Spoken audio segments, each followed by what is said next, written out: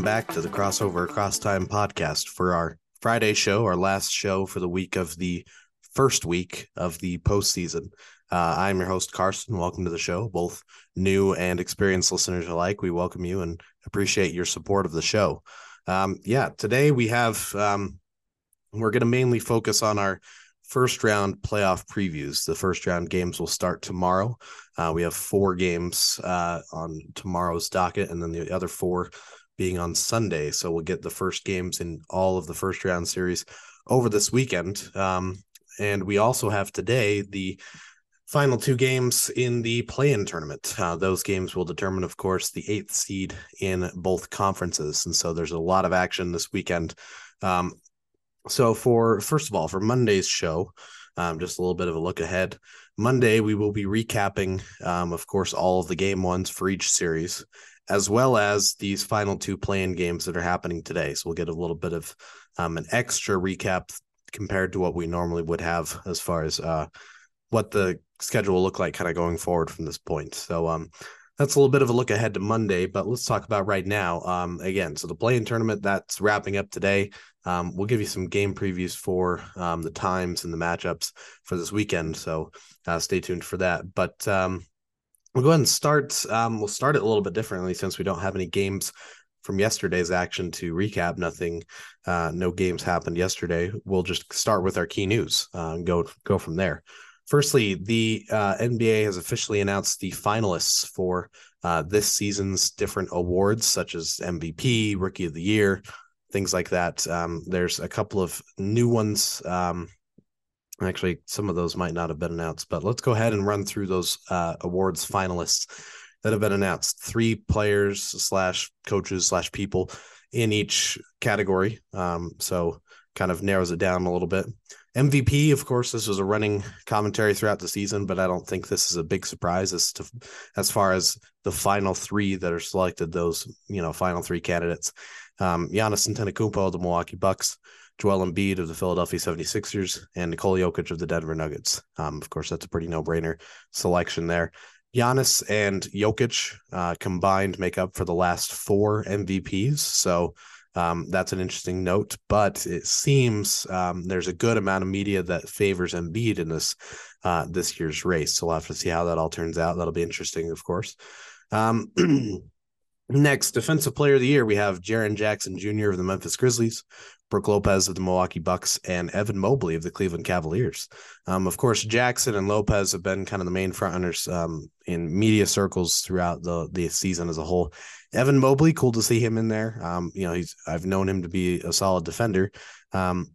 With the Defensive Player of the Year, more and more, a lot of it is down to the advanced stats, those advanced defensive metrics, which, quite honestly, I am not as experienced with as maybe I should be as far as commentating on it.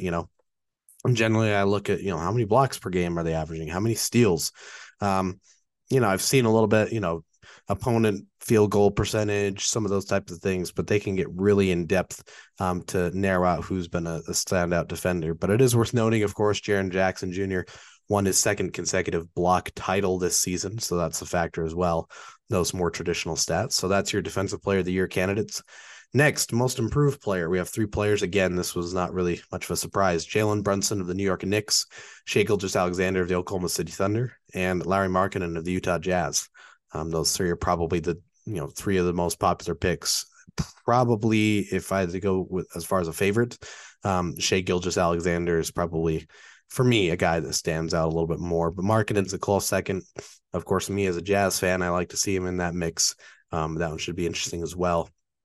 In terms of Rookie of the Year, your 3 candidates are Paolo Banchero of the Orlando Magic, Walker Kessler of the Utah Jazz, and Jalen Williams of the Oklahoma City Thunder.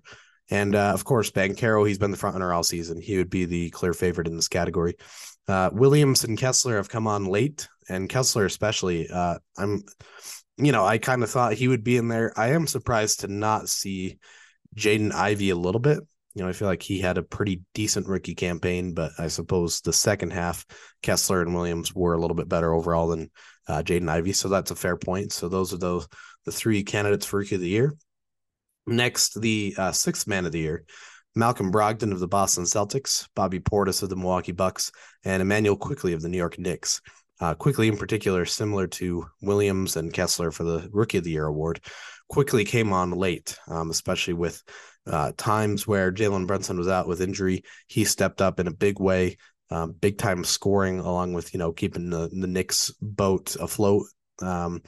So, late candidate, of course, Portis, Brogdon, those are names that we've been talking about all season. Brogdon may be a bit of a front runner, but that one's pretty close as well. So that one should be interesting. Next, this is a new award this season, starting this season, the Clutch Player of the Year. And the candidates are Jimmy Butler of the Miami Heat, DeMar DeRozan of the Chicago Bulls, and De'Aaron Fox of the Sacramento Kings. Again, a brand new award. This will be interesting to see which way they go with this. I think if you're talking about a favorite, I did see some stats that are in De'Aaron Fox's favor as far as most clutch points being defined as a certain time period towards the end of the game. I forget if it's 2 minutes, 3 minutes, what the exact parameters are for that. But he would probably be a pretty clear favorite. But again, all three of those guys have had some great performances this season. Finally, Coach of the Year. You have Mike Brown, Sacramento Kings, Mark Daigneault of the Oklahoma City Thunder. Hopefully I pronounced that right. He's been in the league a while. I should know how to pronounce his name a little bit better. And then Joe Mazzulla of the Boston Celtics. Daigneault, what he's done with the Thunder, you can't deny that. They have a chance to potentially make an 8th seed in the playoffs, which, excuse me, as soon as they lost Chet Holmgren at the beginning of the season, it was easy to say that they would kind of have to write the season off. But they have been solid, they've been consistent, and they've also consistently gotten better throughout the season. And credit to him, he's really helped out that organization. Mazzulla, of course, dealing with his own turbulence in Boston with the previous head coach Ime Udoka, that weird situation. But I mean, if we're talking about a favorite and someone who's already won the Coaches Association Coach of the Year award, Mike Brown is a pretty clear favorite. I mean, to finally break the playoff drought of the Sacramento Kings, and not only to do that, but to do it easily. I mean, they were a 3 seed in the West. And they have every chance to, take care of business as the higher seed and beat the Warriors in the first round, go to the second round, or maybe even conference finals. I mean, this is a team that plays well. They've got a great fan base, of course, behind them, but they've got a great structure. They really seem to play for each other. And again, credit to Mike Brown. He's done a great job there. So he'd be kind of my front runner there. But, I think there's not really any names here that feel like, okay, well, they're definitely not going to win it. All of these guys have had terrific seasons and are well placed in their candidacy for these awards. So I think it's going to be it's going to be exciting to see how that shakes out. Who gets these awards as we go into the playoffs. That's a nice little additional wrinkle to be paying attention to. So that is those are your finalists. It looks like, let's see. So as it's been more common in the past, TNT will reveal the winner of each award during its coverage of the 2023 NBA playoffs, presented by Google Pixel. I'm reading this direct from the NBA's website. Those announcements will begin next week. On Sunday, April 16th, the NBA will share the announcement schedule for the week of April 17th. So it looks like they'll let us know when we will know the winner of each of these awards. So that's nice. In the past, sometimes it's just suddenly, oh, here's the winner. And so that'll be nice to have that schedule. But yeah, that's your candidates. That's really one of the key items as far as news goes today. Next, this was a big one. We mentioned previously that the NBA was going to look into the circumstances around the Mavericks' decision to rest several key players in a pivotal game, to say the least. If they lost the game, they were out of the playoff picture entirely. And they rested a bunch of their key guys. Kyrie Irving was one of them. I remember I'm trying to remember who the rest were. I want to say Christian Wood was probably one of them. Tim Hardaway Jr., a bunch of their key players and, one of their stars, Kyrie Irving. And I guess the NBA has reached a decision, and it's a pretty monumental one. They are going to be fining the Dallas Mavericks $750,000 for violating the NBA's, policy as far as reporting injuries, resting players, those, fine-tuned details, but also for, quote, conduct detrimental to the league. It was actually Joe Dumars who made the announcement. He's within the NBA's front office group in some capacity. I forget his exact role, but basically the fact that they rested players, the NBA has come to the decision that it showed the Mavericks were pretty much making the decision to lose that game. And it was not in the best interest of, competition, sportsmanship, those types of things. And so that's the NBA's decision on that. Pretty hefty, I think we might have seen some fines in that range, maybe even higher in the past, but it's not very common that you see a team fined $750,000, especially for a one-game incident. It's pretty heavy, and maybe it's excuse me, this is, tinfoil hat territory. Don't expect this to be true at all. But you think about the appeal that the Mavericks made after the loss of the Golden State Warriors, and the paperwork and the time spent on the NBA's part in, dealing with that. Maybe this is payback. I will clarify, though, I'm 100% joking. I don't think that that's really a factor, but it's interesting to note the relationship between the NBA and the Mavericks this season has been a little bit contentious. We could say that without being too outlandish, I suppose. Excuse me. Let's get into the rest of our news here. Firstly, for the New York Knicks, Julius Randle is hoping to return in time for tomorrow's first round game 1, which is in Cleveland against Cavaliers. That's their first round matchup, the 4 and the 5 seeds there.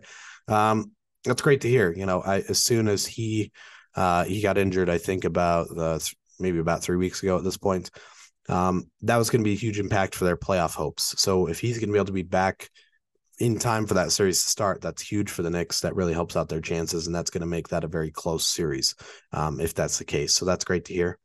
News for the Milwaukee Bucks. We previously mentioned this as a possibility in the past, but the NBA's Board of Governors has approved the sale of ownership share. So this is just part of the ownership, not the full ownership of the team. They've approved that sale of that share of the Milwaukee Bucks to Dee and Jimmy Haslam. If you're familiar with that name, they're the owners of the NFL's Cleveland Browns. And so they're expanding their portfolio, I guess, to now a part ownership of an NBA team. So that's interesting to note there. I do apologize for having to clear my throat so much. I thought that I was, pretty much within the next day would be fully, cleared up, head, throat, chest area, good to go. And I feel relatively fine. It's just my throat is not cooperating as far as being clear and having my normal voice. So again, I do apologize for that, but we're going to keep going here. Our next item, this is a very late update on this story, but certainly something we wanted to know about. For the Charlotte Hornets, of course, Miles Bridges did not play at all this season. He was not under contract with any NBA team due to a summertime felony domestic violence charge. And that, went through different court circles. I think that there was, things were generally settled, I suppose. I don't remember if he was officially, well, I guess a charge that's, pretty substantial. Again, I don't really remember a lot of the specifics, but basically did not play in the NBA this season at all.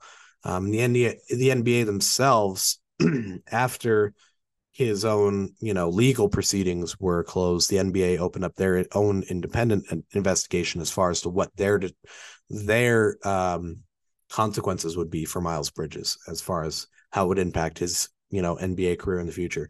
So their decision, he has been suspended 30 games without pay. But the caveat is, because he did not play the season at all, was not under contract due to this whole scenario, the NBA has determined that he has already served 20 games out of that 30-game suspension. So I guess this is kind of the resolution of that whole storyline. And now it turns to that next page of, okay, if he's going to make a return to the NBA this upcoming season, first of all, which team signs him? Does he go to Charlotte? Or, stick with Charlotte? Does he go with another club? And then at that point, he will miss the first 10 games for which he's eligible in the upcoming season if he's signed. It'll also be interesting to note what kind of a contract he's able to secure with this whole situation. Definitely not a positive situation. Unfortunate to hear about.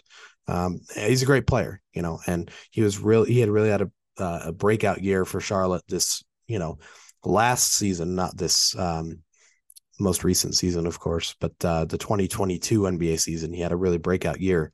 And then just for this to happen, it's unfortunate for all parties, but hopefully for everyone's sake, anyone involved in this situation, there's positive resolution and people are able to go forward and, be okay in the long run, I suppose. Finally, sort of on a similar note, former NBA All-Star Shawn Kemp, he has been officially charged with first-degree assault following the March incident and arrest that we mentioned at that time. Essentially, the reporting is, there's obviously conflicting stories from Shawn Kemp's personal recollection. It's a self-defense issue.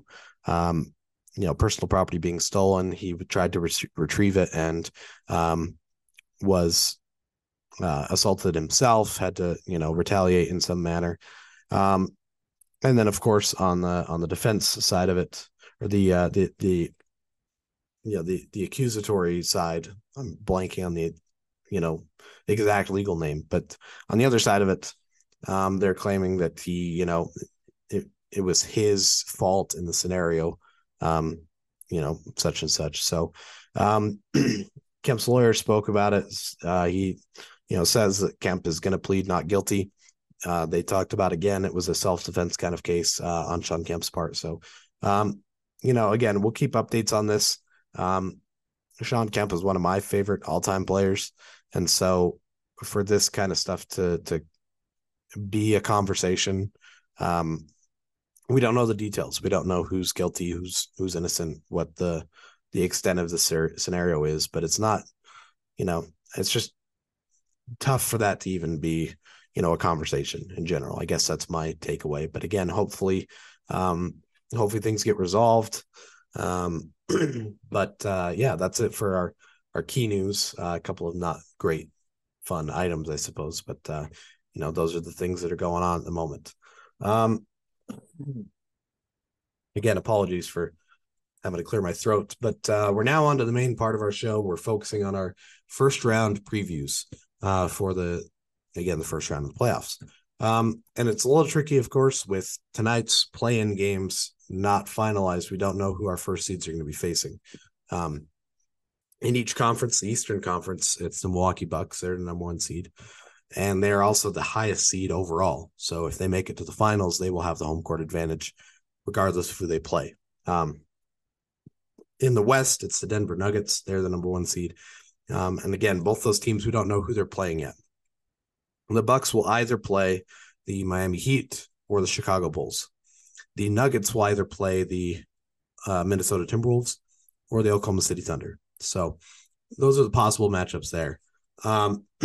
As far as those series go, and this is perhaps pretty tame, pretty, not surprising to say, I think it's a pretty safe bet that the first seeds win in that scenario. And again, I know that I even, mentioned this point just a couple of episodes ago about it's not out of the ordinary for an 8th seed to win against the first seed. Obviously, it's very rare, but it's not like it's never happened. It's happened, a handful of times in the NBA's history within the last 25 to 30 years. And so it's possible.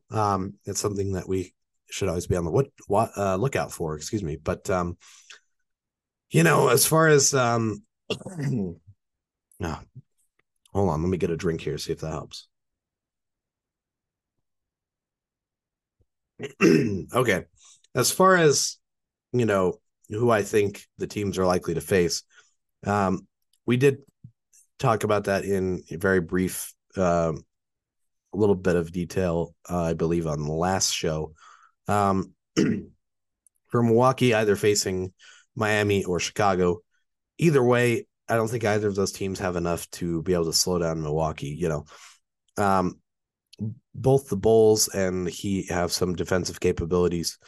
Heat in particular with Adebayo and Butler, but as solid as Bam Adebayo is in particular, him matching up against a Giannis type, I just don't think it's not quite enough. And again, it's no offense to Bam Adebayo. He's one of the better players in the NBA currently, but Giannis is one of the all-time greatest power forwards, period. He's already cemented that legacy for himself. And he's such a difficult matchup, that length, that height. And that's just Giannis. And then you have a great structure around him with Milwaukee. Of course, they've got great coaching, Budenholzer. The Heat have great coaching in their own right, Eric Spoelstra. But, it's just, I just don't see where either the Heat or the Bulls have enough to be able to match up against the Bucks. Drew Holiday has shown his ability to carry the Bucks if, they either don't have Giannis or Giannis has an off night. Chris Middleton is still ramping up to hopefully be a factor here. Brook Lopez has emerged as that defensive force that really, helps out the rest of the lineup. Their depth is great. Portis is such a unique sixth man player, providing that front court depth, and both the Heat and the Bulls have been inconsistent all season. Both teams have struggled at times with the depth, Bulls especially with the front court.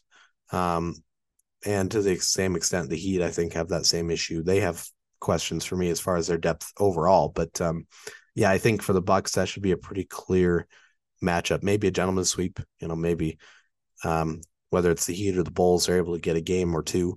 But I think the Bucks should be able to win that series. And similarly, we look at the Western series, Nuggets versus either the Timberwolves or the Thunder. As far as that series, that play-in game, Timberwolves Thunder, I think Timberwolves should stand a pretty good chance to win that game, and they would be the team that the Nuggets face. Again, I like what the Thunder have done. It's just a tough road. On the road in Minnesota, they've got one of the more rabid fan bases.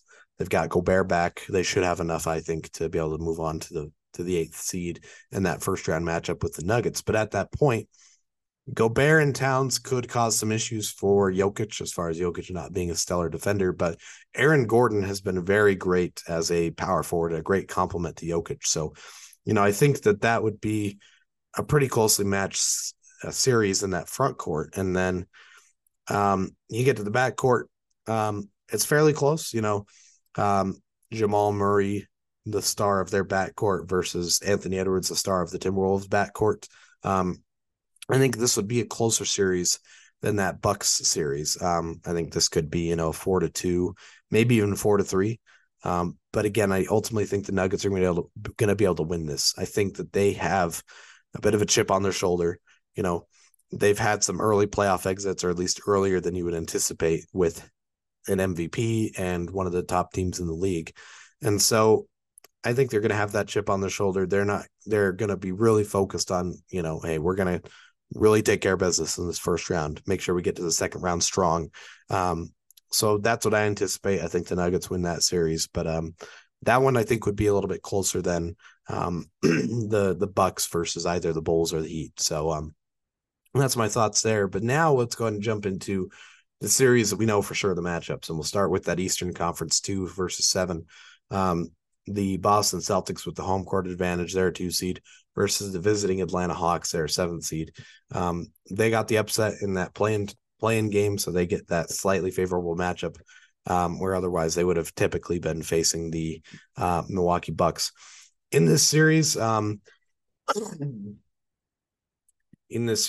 the time we get to the series, I might not have a voice at all, but in this series, I think that it'll be interesting. I anticipate Trae Young having some big individual games, and DeJounte Murray being solid alongside him. But, we've seen the Hawks as a team generally struggle, regardless of how well their backcourt plays, Young and Murray, we know they're going to be good.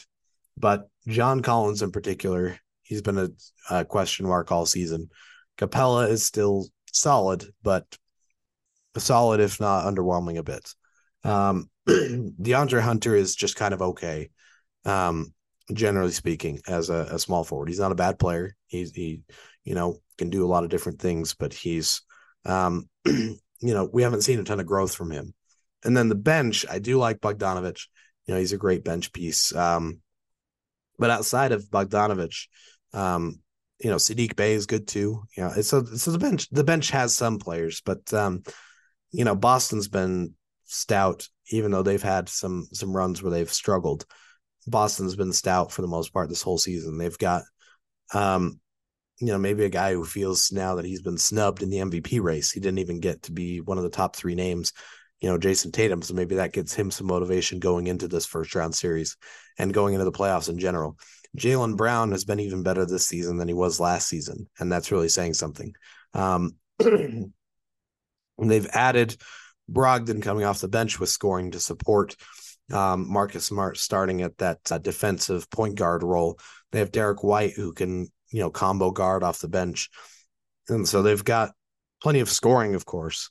There are some questions as far as Robert Williams, his health. It was an issue with last season's playoffs. It's a little bit more of an issue this season.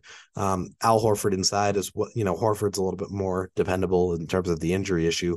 But they've added Blake Griffin, who's been very productive as a backup in those roles. Cornette's been all right. Sam Hauser's emerged as that 3-point threat. And so they've got a better roster overall. That's clear to say. They were a better team this season.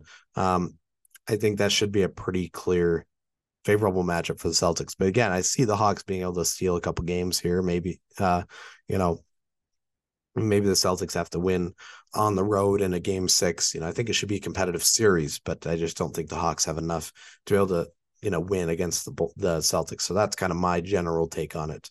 And again, I'm looking through the NBA's, they have their own series previews. They kind of make the same point as far as an X factor for the series being Robert Williams.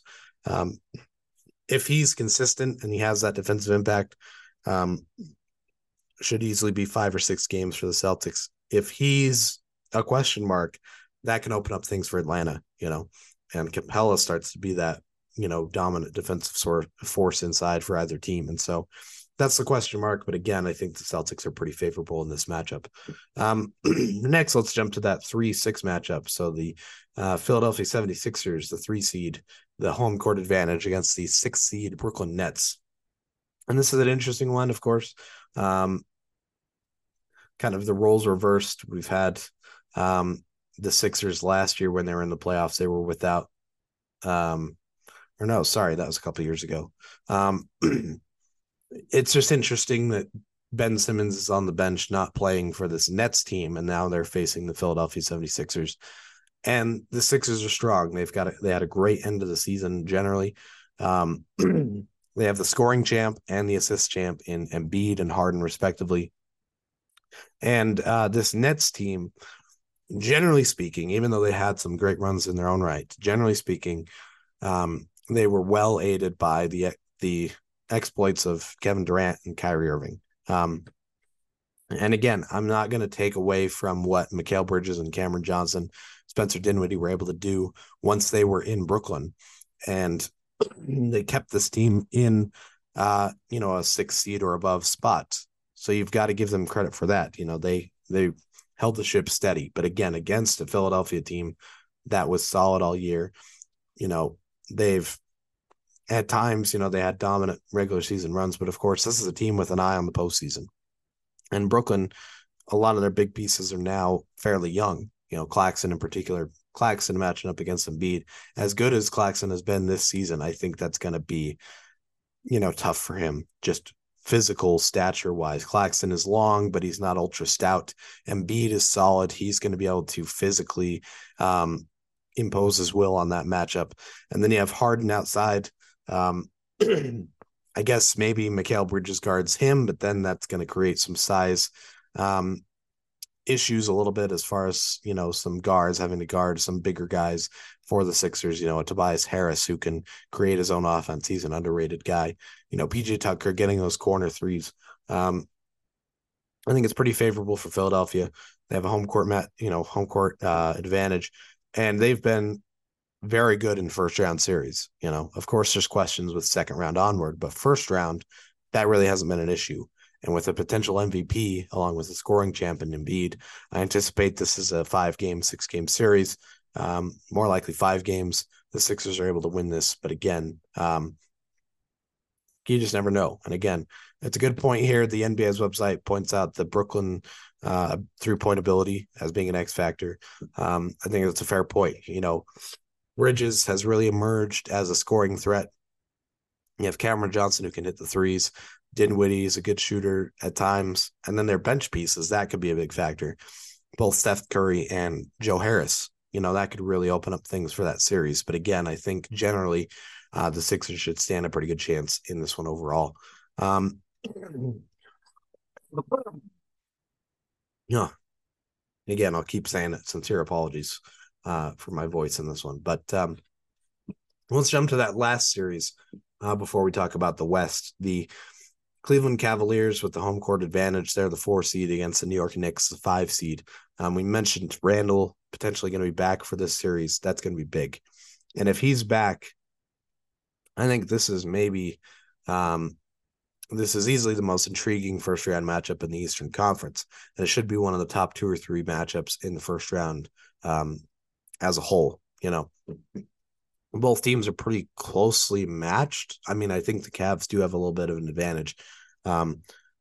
Each team's best player, Mitchell versus Randall. I think Donovan Mitchell is a better player at this point than Julius Randle is, but it's pretty close. Both are all-star level, all NBA level players. Mitchell will probably be matched up with, I would think, a Jalen Brunson maybe. It feels like he's maybe a little bit more of that stout defender compared to like a Quentin Grimes, but I could see it going either way. Brunson and Grimes versus Garland and Mitchell. That's going to be a very exciting backcourt matchup to watch for. Both teams kind of play, guys more naturally fit as shooting guards as like your small forward type. Barrett and Okoro. That's an interesting one to watch for as well. And then your front court matchup. Mitchell Robinson, the defensive presence with Randall's offensive abilities. That's your combo for New York versus the Cavs, which have just 2 great defenders, Jarrett Allen and Evan Mobley. So that's going to be an intriguing one as well. Both teams have solid bench players. I fully anticipate this one being 6 games easily, most likely close to 7 games.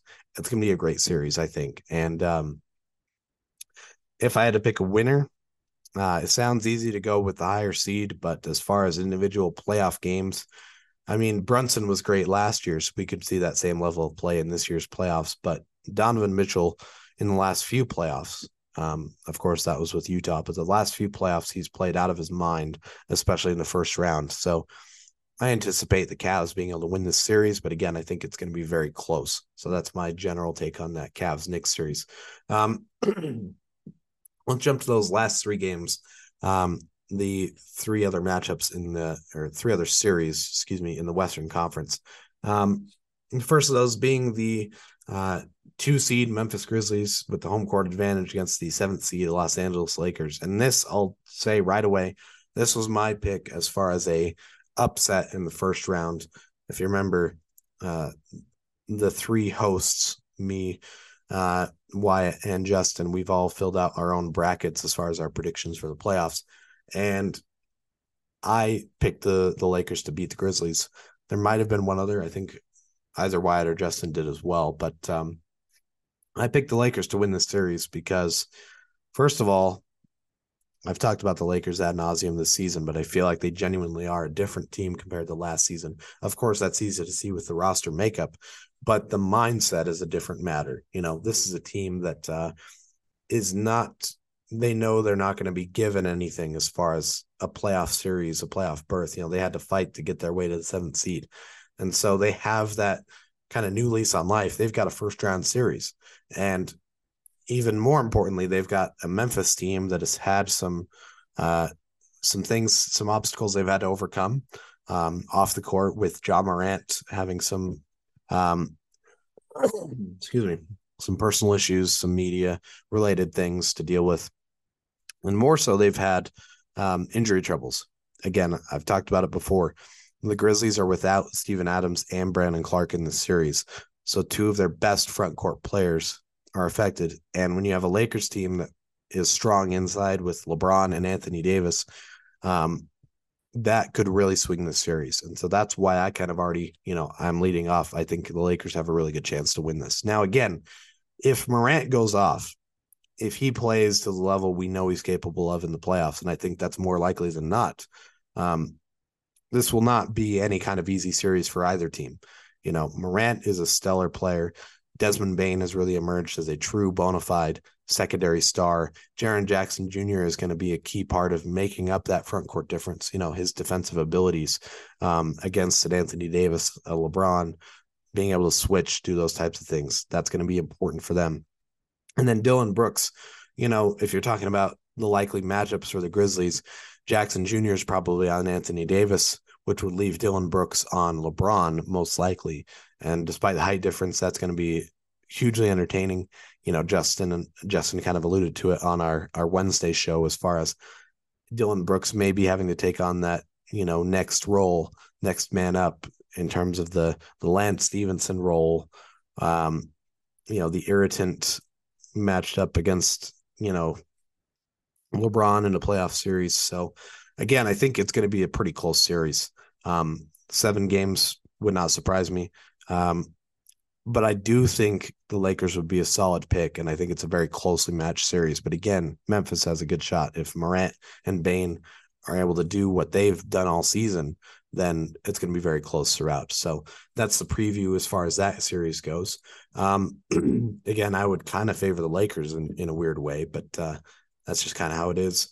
Let's jump to that next series. The 3 seed Sacramento Kings, they have the home court advantage against the 6 seed Golden State Warriors. So an all California matchup. And this is going to be fantastic. This is going to be one of the most exciting playoff series to watch. Certainly this season, it's going to be great.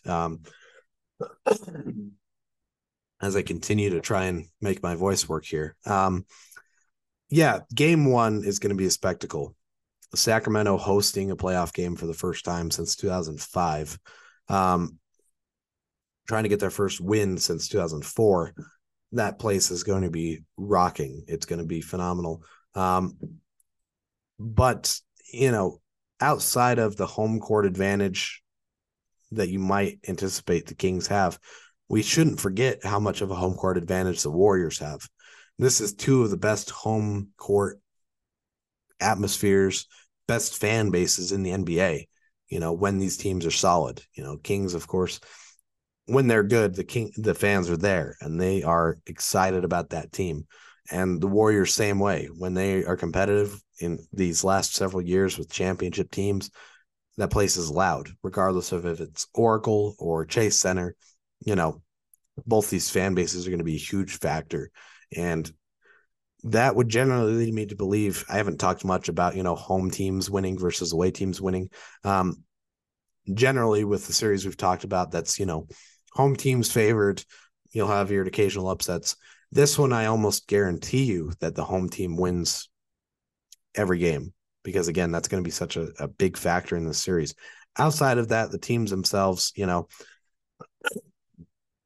it's all about what version of the Warriors we get. And if the Warriors we had for this regular season carry over, in that case, then the Kings win the series because the Warriors have, once in a blue moon, they win a road game. Otherwise, they can't get wins on the road. But if we're talking about, the previous season's Warriors, we're talking about a playoff Warriors team, then Warriors stand a very good chance of winning this one. You have that same core, Curry, Thompson, Green, in the playoffs. I've said it before with another series, but new lease on life. It's a clean slate. You don't have to live by the rules that kind of determined what your destiny was in the regular season. You can be a brand new team. You can rewrite the story and be dominant on the road. So there's every chance that Warriors win this. And it seems like in a lot of media picks that's a pretty favorable choice, even though it's technically the upset. We're still anticipating that Warriors run. But for me, I feel like I want to go with Sacramento again. You know, Sabonis, he was the league's rebounding champ this season, so that's a start. And his size, being able to control the glass against a Warriors team that likes to go small, that could be a big factor. Winning the rebounding battle every night could be a big factor for the Kings being able to win the series. Um, Outside of that, there's an interesting footnote with Harrison Barnes being on the Kings now in a playoff series against the Warriors. That should be intriguing to watch for. Barnes at times has been regarded as an overpaid commodity or an underperforming commodity. And, contract wise, the perception I understand, but he's a solid player. He's got that veteran savvy. He's been, of course, on a championship team with those same Warrior squads, 2015. And he's now, a veteran. He's an inside player. His matchup is probably against, either Draymond Green or Kevon Looney. And so that's going to be interesting to watch for. But, he's a solid player in this series. De'Aaron Fox against Steph Curry. That's going to be hugely entertaining to watch, along with Herter against Thompson. Herter was compared vaguely when he was drafted by the Hawks, and the Hawks also drafted Amari Spellman. I remember the draft conversation being around the Hawks are trying to build the East Coast Warriors. They've got Trae Young as their Steph Curry, Herter as their Klay Thompson, and Omari Spellman as their Draymond Green. Unfortunately, for Spellman's sake, that didn't exactly work out, but Herter has sort of become that type of a player in terms of, being a solid three-point shooter. Again, it's different classes of player. Thompson is clearly a better player than Herter is, but and again, Thompson's more versatile as far as, he's bigger, stronger, defensively solid. Herter's just kind of an okay-ish defender, but the 3-point ability is there, and I think that, the comparisons kind of make that interesting as well. X factor would be, for me, Keegan Murray, rookie player, tough, playoff series against recent, the defending champions and the Warriors. He has the home court advantage, and he's been solid all season, but with rookies, you never know how they're going to respond in a playoff series. They could rise to the occasion. They could completely shrink. And so seeing the way he plays could be a big factor in this whole series, because if he's not playing well, the Kings have to kind of rework the roster a little bit, figure out how to play without him, shooting well. And that could be, the end of the series. It could determine a Warriors victory. But if he plays well, he continues to shoot three ball well, then I would anticipate the Kings having a pretty solid chance in this one. And so, but, fair enough point. The NBA's website, they mark the X factor as Andrew Wiggins. He, of course, would be the matchup with Keegan Murray. He's been, he was lights out in the playoffs last year. His performance, depending on how he's able to play with all that time missed during the regular season, that's certainly an X factor too. But again, I would lean towards Keegan Murray as far as his impact on the series, but both, I think, valid choices. But this is one of the close series along with that Cleveland, New York Knicks series. I think that'll be interesting. Grizzlies, Lakers should be close. And our final series, this one I think would not quite be as close, but it should still be competitive. And that is the Phoenix Suns, the 4 seed, the home court advantage team versus the LA Clippers, the 5 seed. Closely matched. They had an interesting last game of the season, which was against each other to determine who would be, 5th seed, if that would be the first round matchup, and it is. In this series, with Durant back at seemingly full health and a Suns team generally as strong as they are going to be with Durant, of course, they gave up the forward depth with Bridges and Cameron Johnson, and they also gave up Jay Crowder despite him not playing this season. But the front court is not as stout, behind Kevin Durant. Of course, Durant's going to be great. But alongside him, it's now Torrey Craig and TJ Warren. They're trying to work him in, who's had his own injury troubles. And maybe a Landry Shamet if they want to play him at a 3, so the front court depth, those wing spots are a question, but they've still got Ayton, and they've got that backcourt pairing, Paul and Booker. Paul regressing a bit, it seems, in some stats, but Booker as solid as ever with Durant, with Ayton. It's going to be tough to face that, especially for a Clippers team that comes into this without Paul George. They've now got Kawhi, of course, an all NBA type player. And then outside of Kawhi Leonard, they have Russell Westbrook, who's had a bit of a resurgence, it seems, with the Clippers. Ivica Zubac, who's been a solid defender. And then the depth is okay for the Clippers, but you compare that to what the Suns have, I'm just not sure what the Clippers are able to do to really make up that gap. The NBA website, they mentioned Norman Powell being the X factor here.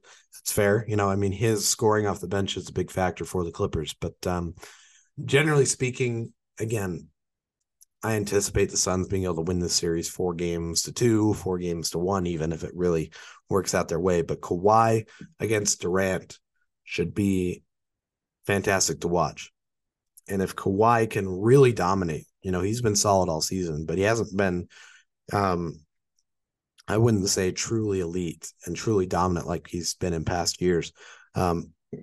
If he can take it to that next level and dominate the matchup with Durant, and Westbrook can really be a big factor for the Clippers, that's what's going to give them a chance to win if they want to try and win the series. But again, I would take the Suns in this series. Fairly competitive series, but not quite as competitive in my mind. I don't anticipate it being as competitive as Kings, Warriors, Grizzlies, Lakers, or Cavs, Knicks. But again, all these series are going to be great to watch. I'm super excited about this playoffs. We've already had some great action in the play-in games, and so those games are going to be great to watch out for. So let's go ahead and get things wrapped up first with giving you the schedule for these games. When are we going to start seeing these series? And the answer is it starts tomorrow. First game is your Sixers hosting the Nets. Game one of that series. That's 1:00 Eastern Standard Time on ESPN. For me, over in Mountain Time, that's 11 o'clock. So it's getting started pretty early, and it's going to go throughout the day, all 4 games. It's going to be great to watch all of these games, or watch as many as you want. But that's your first game, 1:00 Eastern Standard Time. Sixers hosting the Nets on ESPN. Then at 3:30 Eastern Standard Time on ESPN, the Celtics host the Atlanta Hawks in their first round series. Then at 6:00 Eastern Standard Time, ESPN again, the Cleveland Cavaliers host the New York Knicks. And then finally 8:30 Eastern Standard Time, this time on ABC, technically through the ESPN network, those two kind of tied together. The Kings will host the Warriors. So we'll have 3 Eastern Conference matchups, 1 Western Conference matchup on tomorrow's slate. So that'll be great to watch out for. And then on Sunday, we'll have the first games of those series. And a couple of those are still technically to be determined as far as the team, but the times are set. So Sunday, the first game, 3:00 Eastern Standard Time on ABC, the Memphis Grizzlies host the Los Angeles Lakers. Then at 5:30, excuse me, 5:30 on TNT Eastern Standard Time, the Milwaukee Bucks host the winner of the Heat or the Bulls. Again, to be determined. At 8:00 on TNT Eastern Standard Time, the Phoenix Suns host the LA Clippers in their first round series. And finally at 10:30 Eastern Standard Time, again, TNT, the Denver Nuggets play host to either the Thunder or the Timberwolves. So that is your slate of games for Saturday and Sunday. We'll give you real quick Monday as well. There's only 2 games on Monday. We'll have game 2 of the Sixers Nets series, again in Philadelphia, 7:30 Eastern Standard Time on TNT. And then at 10:00 Eastern Standard Time, TNT as well, game 2 of the Kings Warriors series. Again, that second game will also be in Sacramento. So those are your games Saturday through Monday. Great slate of action. Of course, with tonight's games, we'll determine who's going to be those final 2 seeds in the playoffs as a whole. It's going to be great to watch out for. I'm really excited for that. So those are your game previews. Again, I'm almost done. We've just got our This Day in History fact for you, and then we'll wrap up today's show. So for today's This Day in History fact, we're going back to 1985. So just about 40 years at this point. So April 14th of 1985, Mark Eaton of the Utah Jazz concluded the 84-85 season with 456 total block shots for an average of 5.56 blocks per game, which both still stand as NBA records. Any chance we get to talk about Big Mark Eaton, love to talk about it. And, he's another one of those many guys that we've kind of lost too soon. He wasn't too old. He's passed away recently. And one of the Jazz all-time greats, that's definitive, one of the great shot blockers of all time. But he was a great person outside of the NBA, outside of the game of basketball as well.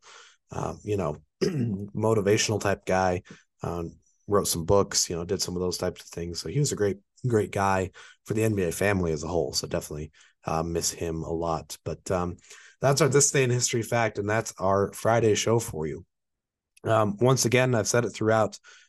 Apologies as we close here for my voice. I do anticipate, and I hope that I'm not naive in this, but I anticipate by Monday when we come back for our Game 1 recap show, along with the last couple games of the play-in tournament, by Monday I should be pretty much cleared up. I anticipate. I don't think, especially since we won't be doing an episode Saturday and Sunday, that'll give my voice hopefully a chance to recover. I've had a bit of a cough too. Hopefully that's gone and we'll be back to full strength on Monday's show. But again, apologies. I appreciate you bearing with me as I sound a little bit like I've aged very rapidly, or, maybe as if I, was a heavy smoker or something of that nature. But, appreciate you sticking with us. Again, appreciate the support on the show. If you want to check out our Instagram page, that's Crossover Across Time on Instagram, all one word, no caps. We share content from the show, along with doing our best to share content from across the NBA. So it's a great place, along with the podcast itself, to stay up to date on what's going on in the NBA as a whole. So definitely check that out. Thank you all again for listening. We will have a bonus episode later. After we wrap up this episode, I'll have a chance to try and refresh my voice, clear things up before we record our final franchise focus episode, a bonus episode in which we'll talk about the Washington Wizards. So stay tuned for that. We'll be back with you then, or we'll be back with you on Monday, depending on what you choose to listen to. But with that being said, thank you all for listening. We really appreciate it.